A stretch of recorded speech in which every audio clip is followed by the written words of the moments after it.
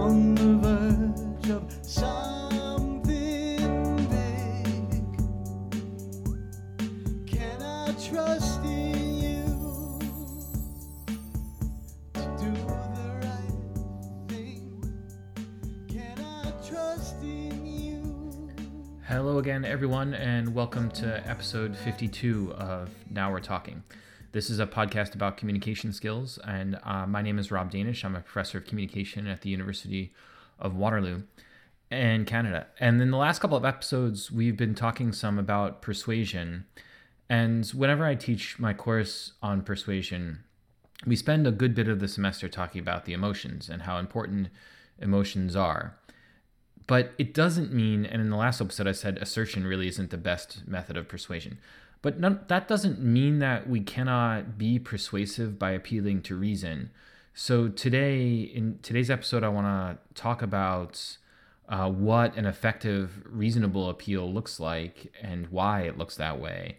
And in episode 53, I'll expand on that also to talk about reasonable writing or rational writing and how you can construct a kind of full argument that is persuasive in a written piece of discourse. But I want to start by talking a little bit about why I end up spending so much time on emotion and why emotion is so central to persuasion.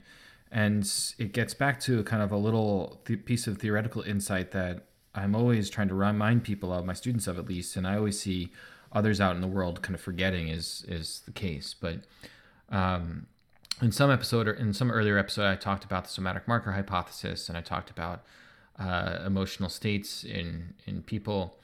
And one of the central things we learned from that, but it's also something that rhetoricians have known, or people that are practice or study rhetoric for the last 2,500 years have known since at least 500 BC, is that emotions bias reasoning. So we can't just simply separate our emotions out from our reasoning. It doesn't work that way.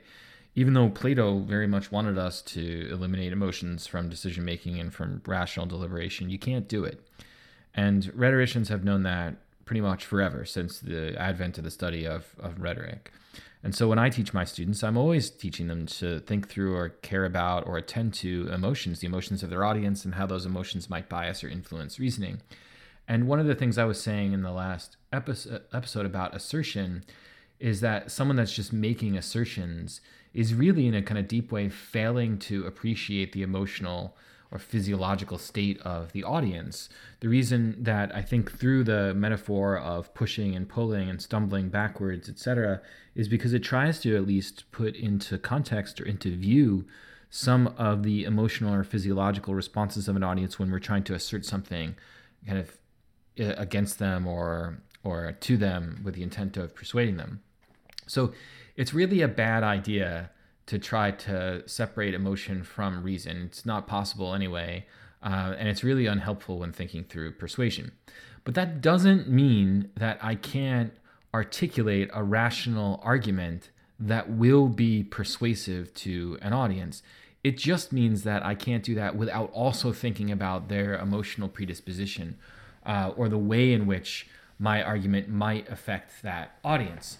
So in today's episode, really the core of what I want to talk about is the difference between what I call the use of hyperbole to masquerade as reason and the use of care to actually employ reasonable or persuasion through reason. So hyperbole is a kind of trope of exaggeration. We live in a world right now where hyperbole is everywhere. It's literally the central component of political discourse in the United States. Donald Trump uses hyperbole, I think, more than anything else in his rhetorical arsenal. Nearly every statement is an absurd hyperbole.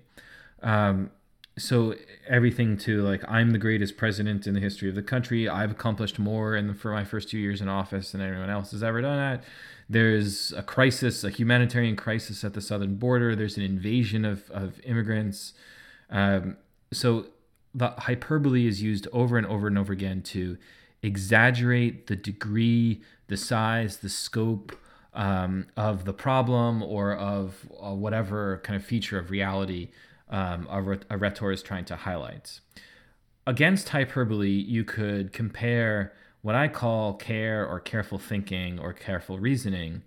What care or careful reasoning does is the opposite of hyperbole. It tries to attend with the greatest degree of specificity, with the finest grain kind of analysis, to the particularities of a situation, or the particularities of some issue or some exigence or some problem in the world. So instead of blowing something up and exaggerating it or inflating its importance, you try to reduce whatever the issue is to its most specific or particular features. Care or careful thinking is something we rarely, if ever, see in political discourse right now. It doesn't mean it's not possible, but it just means it's not really prevalent or common right now. So the real question, the big question for me is hyperbole persuasive, or is care more persuasive, or careful reasoning more persuasive? Well, that's an interesting question, and one we tackle in my course on persuasion. In order to tackle that question, we have to consider the ways in which hyperbolic appeals and careful appeals function and the effects they intend to have. So the purpose of hyperbole, or the function of exaggeration or undue inflation of an issue or an idea or a problem, is not to have the audience be persuaded rationally, but it is to activate the emotional resonance or the emotional predisposition or physiological predisposition of the audience that the audience associates with that problem or that issue. So the reason that Donald Trump says there's an invasion at our southern border, and he intentionally exaggerates the extent of the problem, is not to rationally convince doubters or to make a persuasive rational argument. It is to amplify the emotional predisposition of specific audience members who may feel certain kinds of ways about certain kinds of people. So it's a technique of amplifying emotional reactions to specific exigencies. So whenever, if you're out in the world, and this is not kind of locatable to Donald Trump. It's not just Donald Trump. This is sort of everywhere. I was in a meeting where, someone said about the kind of that we have a quote budget crisis. Well, we don't actually have a budget crisis. It was an attempt at hyperbole, and it was an attempt at hyperbole because it wanted the audience to feel, or the people listening to feel, a certain way. It wanted them to feel anxious or upset or worried. And the hyperbolic appeal is oriented toward that outcome and wants or desires that particular outcome. So hyperbole is an emotional appeal almost strictly. It's in a way in which you might kind of amplify the feelings or the physiological affective state of a particular audience. Careful thinking or careful reasoning is actually the opposite of that. The reason one uses care in the kind of crafting of their message is to move the conversation away from the kind of emotional reactivity associated with hyperbole and toward a place in which the reasoning part of our brain can take over take over might not be the right word, but can assert its role in the communicative process of making meaning. And we want that. That's a really, really good thing. You especially want that if you have a persuasive argument. If you think you have a really, really good rational argument for something, and you think that argument will be persuasive, one of the things that you have to do is shift the conversation or shift the kind of frame of deliberation or conversation away from the kind of emotional reactivity that's manufactured through the use of hyperbole and toward the more kind of reasonable, rational, argumentative grounds. So what do I mean by care? I think everyone has a good sense of what I mean by hyperbole. It's this kind of unintentional exaggeration that you see Donald Trump do literally every day whenever he's anywhere. This is the greatest X or the worst Y or the worst deal in history, etc. Careful thinking involves what I call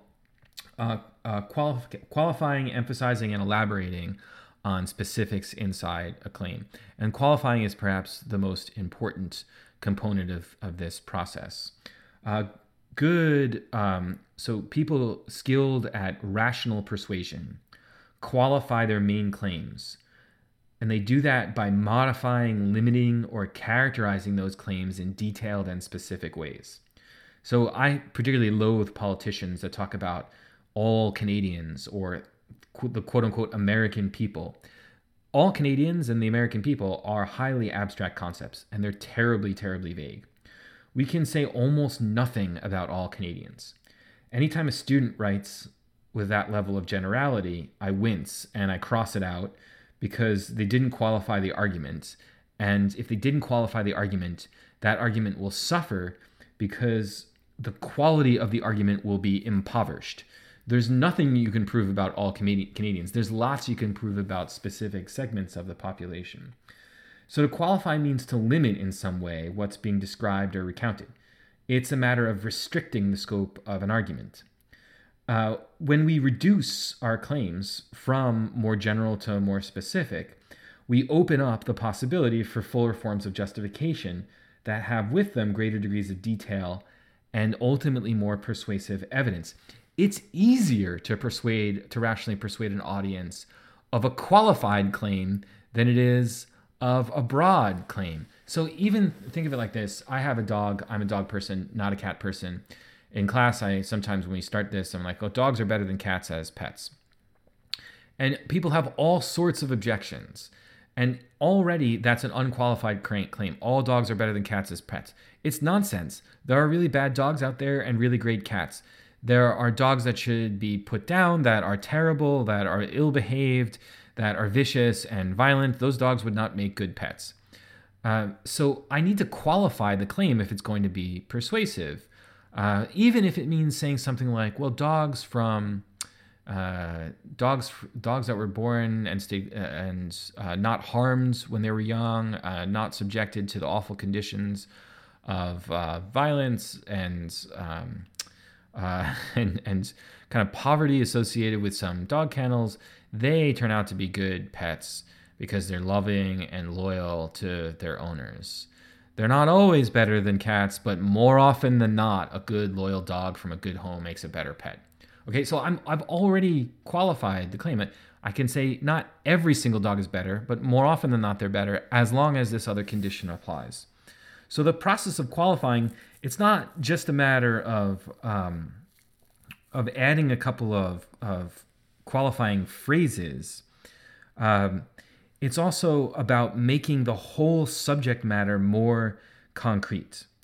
So, for example, I would love to hear a politician come along and say, many Americans, particularly those that live in the Deep South and are religious and middle class, don't support X. Okay, so instead of just referring to all Americans, that claim includes a qualification that can lead to a more detailed and substantive conversation. So, it's qualifying is a way of, at the same time, developing the complexity of your reasoning with the simplicity and specificity of a kind of narrowed scope. And that ultimately is a key to more effective persuasion. Okay, so qualify your claims. That's one way of being more careful. Second way of being more careful is to emphasize specific features of a claim. When we do that, we give special attention or clarity and prominence to one part of an argument instead of the whole part. So if you want your audience to remember and know a detail about a claim that you're making, you want to kind of emphasize, highlight, foreground, or point to that example or that feature or that central component. And if you start foregrounding or highlighting or pointing to kind of degrees of specificity, then you are going to do the same thing you did in qualifying an argument. You're going to draw the audience's attention to a limited range of reasons and evidence that are likely more favorable to the possibility of you persuading that audience. So let's say I want to say, okay, more often than not, dogs are better than cats as pets, in particular because of their loyalty. loyalty is one of the central components, or the central characteristics of a dog, and one of the central things we should look for in a good pet.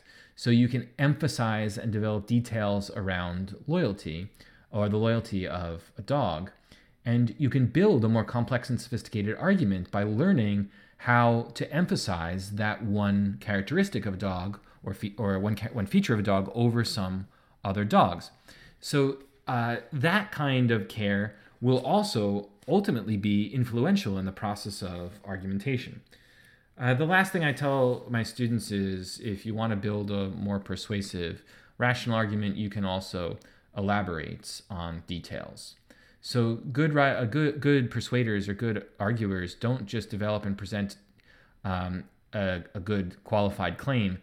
They also offer detailed support and justification for the claim that they're advancing. So I also like to teach my students to work with 4 main verbs that help with elaboration. And those are demonstrate, illustrate, exemplify, and show. They're essentially synonyms, but if you construct several sentences with those around those verbs, the form is the same, but in each case you're adding detail that's logically and reasonably connected to the claim being made, and that detail is being used in the service of certifying the validity of the claim. So if you elaborate in those kinds of ways, again, you're pushing the argument into narrower, more specific, more detailed grounds upon which you can be more persuasive. And as soon as when you introduce those 3 components to an argument, when you qualify, emphasize, and elaborate on an argument, when it carefully shrinks the scope of the argument, it also pivots your audience away from the emotional reactivity that's foregrounded in attempts at hyperbole. It pivots the audience away from that and toward the kind of rational center of the brain, so that they can start to weigh evidence. What you want ultimately, this is what I talk to my students all the time about you want an audience nodding their head in agreement. If they're nodding their head in agreement and kind of like quietly listening to you, it means you've pivoted from the kind of emotional to the rational center of the brain. And if they're nodding in agreement, they're following along with the depth of details with the evidence. They're following along in the qualification, the elaboration, and the emphasis that you've employed in building an argument. And if they're doing that, you are being persuasive. You are convincing them. But you don't convince you never convince an audience rationally when you stay at the level of generality required by hyperbole. So, I just can't get over it every time I hear all Canadians or all Americans think this. Every one of Donald Trump's surrogates is on TV constantly saying all Americans think that. And they're just inviting disagreements and critique. They're not even attempting to be persuasive. They're not even interested in rational persuasion, I don't think. But if they were interested in rational persuasion, they would have to engage in qualification, elaboration, and emphasis in order to narrow the scope of the argument and offer what I call a kind of full account of a particular position. So if you can do those things, and here I want to follow up on what we talked about in the last episode. In the last episode, I was saying assertion is really a push tactic of persuasion, and assertion isn't always the best method of persuasion. So if you combine hyperbole and assertion, so if you make a hyperbolic assertion, I can almost guarantee it won't work. It won't be persuasive. It'll manufacture a kind of thicker, more substantive sense of agreement with an audience that already sees the world like you see it. But if you're trying to change people's minds, hyperbole plus assertion is not the way to do it. Assertion plus qualification plus elaboration plus emphasis is or remains a possibility for persuasion, because it allows for us to pivot away from the kind of emotional reactivity of hyperbole toward the rational center of the brain. That's one of the effects qualification, elaboration, and emphasis has on unfolding an argument. So I always love it when I see my students engaged in qualification, elaboration, and emphasis. I know that they're then rational thinking beings. They are working in a way that is much more likely to produce a positive outcome if they're trying to persuade an audience, whether it's me or a history professor or English professor, of their interpretation of X or Y. So if we do want to engage in assertion for the purposes of persuasion, we have to give up on or avoid hyperbole and instead engage in qualification, elaboration, and emphasis. Okay, so in the next episode, what I want to do is talk about how, more specifically, to qualify, elaborate, and emphasize an argument, particularly at the level of the paragraph. So we'll talk about how to construct a persuasive, rational paragraph. And we'll talk through a couple of examples of what a paragraph looks like when it's rationally organized in a way to target the kind of reasoning center of the brain and avoid the kind of emotional hyperbole employed by people like Donald Trump and others. But if you're at work, it doesn't have to be political. If you're at work and you're working with someone who's engaged in practices of hyperbole constantly, they're making assertions that are wild, like, we'll never ever sell this product if we do X. You should be aware that's hyperbole. It's not persuasive. It's not rationally persuasive. It's more likely to be the kind of pushed assertion practice of persuasion that fails than it succeeds. If you're working with someone who's detailed, who qualifies, emphasizes, and elaborates their argument, the odds are they're able to be rationally persuasive with their fellow workers. Okay, so that's it for episode 52. I'll be back next week talking about this a little more. Thanks everyone for listening.